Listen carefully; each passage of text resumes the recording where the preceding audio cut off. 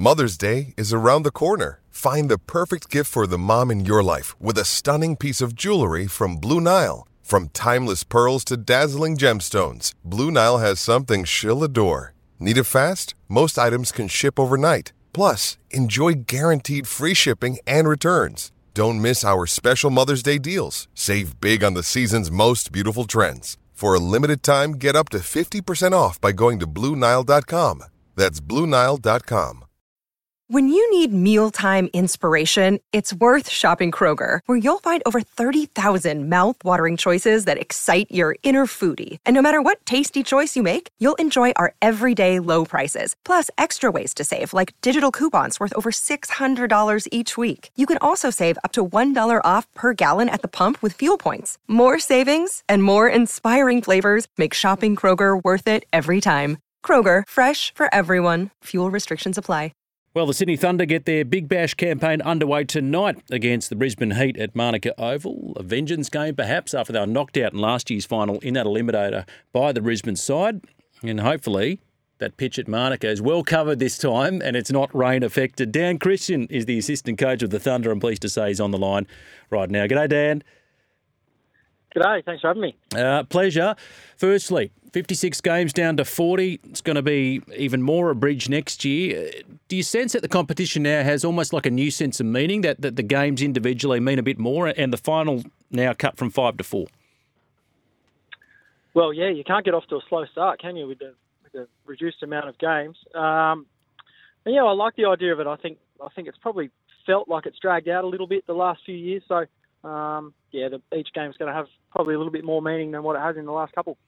Tell us about how the squad's shaping up. Cam Bancroft, of course, a big name off-season recruit. Liam Harcher, good to see him here in the Sydney Thunder colours. He'll add some pace to that lineup. And Ollie Davies as well, wonderful in the Shield so far this year. I think he's got that finger injury. How's he placed at the moment?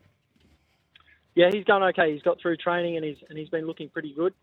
And then, as you say, Bancroft and Hatcher are going to be really handy additions. Liam was great for the Stars last year, and Bancroft's been fantastic for the Scorchers, and obviously playing some great cricket in all forms. So, yeah, they're really handy additions, those blokes. And Ollie's just going from strength to strength as well. He's got 100 in the Sheffield Shield earlier this year, and seems to be improving all the time. So, adding those blokes in and our younger guys just getting that little bit more experience as well. But, the squad's shaping up really well. You throw in Alex Hales, who's one of the best 2020 players in the world, and Zaman Khan, our other overseas, who's a fantastic death bowler, got a really unusual action, comes a bit side on, a little bit like Lasith Malinga used to. So he'll hopefully be a handful for a few people as well. Yeah, Hales, of course, he's the gun in that middle order, isn't he? And you used him with your platinum pick, so you didn't have to use your retention option at 245 runs in 9 matches last season, striking at 141. Just on Bancroft, what was the thinking behind getting him to the Thunder? Was it purely for his exploits at the top of the order? Was it sort of to add a bit of experience and leadership to the group? What was so attractive about getting Cameron Bancroft to the Thunder? Combination, and just the fact that he's been a part of that successful Scorchers team. So, we've seen how good they've been as long as the Big Bash has been going, they've been successful. So the boys have been picking his brain already about the way that they go about things, and and hopefully we can try and employ a couple of those little ideas that he's come up with, and just his presence around the group as well, knowing that he's had that success and he's been scoring so many runs as well. It's nice to have that sort of calm experience as well. And now you've got Chris Green, who for so many years has been the face of the Thunder, and it's a very pretty face as well, of course. He has captained before, full-time captain this year, made his Australian debut. I always wonder about players, Dan, and you'd be well placed to answer this, having represented your country. You come back at domestic level. I mean, how do you feel as a player? Do you feel a better player? Do you feel a responsibility to kind of impart that knowledge on the group? You definitely feel. I wouldn't say the responsibility to impart that experience back on the group, but you definitely come back a better player because you've spent that time training with and playing against the best players in the world. So it's definitely a wonderful experience, even if you don't get on the park that often. Just being in the nets with the guys and being in the change room with the guys like that's invaluable. So I'm sure Greeny will Greenie will show that it's been a really beneficial experience for him, and a great reward too for the hard work that he does off the field. We all see what he does on the field and how competitive he is and how big he is for the Sydney Thunder. But yeah, great reward for the work that he does off the field. He busts his backside in the gym. He's always in the nets working hard. So really pleasing for him. Yeah, and the same could be applied to Tanveer Sangha. I mean, that invaluable World Cup experience he got. The boys don't sort of just casually have a bit of the Aussie gear on at training. The great cricketer lads say, it's like, when you wear your New South Wales gear when you're playing Premier cricket or grade cricket, it's a real alpha move. Please tell me they don't do that. No, they don't, no. Although the boys did see that Greenie had an Australian kit bag in the back of just as he was changing over into his Thunder stuff. Yeah, I'll probably be doing that too. Nathan McAndrew, he's had a good year, hasn't he? He has. He's been fantastic for the Redbacks down there. He's been taking lots of wickets and chipping in with the bat where he needs to. And yeah, he's been really good and obviously well rewarded too with that Australia A selection last week. So we're looking pretty strong, I think, all across the board. As I was saying earlier, those a lot of those guys that have been in the team for a long time now, they've started to get a lot more experience, and they're really coming into their own and starting to dominate first class cricket now too. So I don't think it'll be be far away for them to start doing really well in the 2022. What about Davey Warner? Dan won't be available until after the Pakistan Test series. We finally saw him return to Thunder colours last season. A likelihood to have a trundle at some point?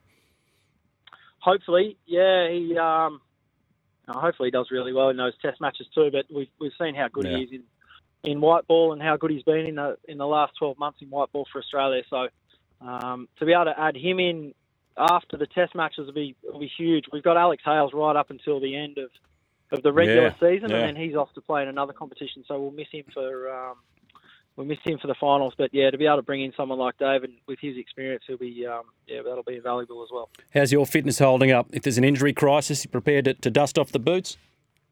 I'm fit enough, but am I mentally prepared to do it? Oh. We'll have to wait and see. Hopefully I'm not required. A lot of talk about Cameron Bancroft. Is he going to be the man to replace David Warner once Davey eventually calls time in his Test career? And we've seen this battle between him and Harris, and of course Matty Renshaw. Suggestions maybe Mitch Marsh could be an option. I wonder if it's a case of picking specialist openers there, Daniel, or whether you go for a batter that strikes in a similar mould to David Warner to sort of keep that momentum at the top of the order. Personally, I'd go for one of those three, either Harris, Bancroft, or Renshaw. They've all got runs on the board in Sheffield Shield cricket at different stages, and they're I wouldn't say they're slow by any means with their strike rates either. They all like hitting the ball and all like attacking, and but if they have to shut up shop, they can do that as well. So I personally think we should go for a like for like in terms of an opener.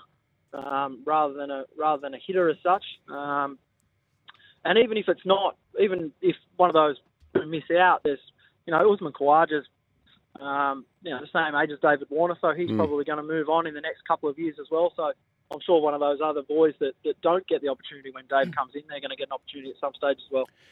A suggestion by Mitchell Johnson, maybe it's the perfect time to unleash Lance Morris. Andrew McDonald said, we don't gift baggy greens. It's going to be hard to break up the holy trinity of Stark, Cummins, Hazelwood. Is it a case of, and given that each test has extra value, given the World Test Championship cycle too, Dan, is it a case of, the Wild Thing's just got to bide his time, or is there merit to saying, now's the time on a home track to unleash him? No, I think those other boys have got first dibs. And then Scott Boland's obviously in there as well, who's done a fantastic job whenever he's got the opportunity. So, I think it's just unfortunately the way it is for Lance at the moment. He's got those three are going to go down as three of Australia's best ever fast bowlers. So, I think he's just going to have to bide his time and hopefully learn as much as he can just from being in the squad around those blokes. And what about this game that we saw on Sunday night? 6.5 overs. You would have seen the footage of it, that ball just spraying everywhere. You know, they did their best to try and get a game, but it was very dangerous. You can see the reaction there of Josh Inglis and even Quentin de Kock. I mean, have you been in a situation like that before, Dan, where a bit of water seeped on the pitch and you thought, we might give this a go, only for you to wheel the willow and think, no, thank you. I care for my health too much. Yeah, no, I've never played in a game where it's been called off due to safety concerns with the pitch.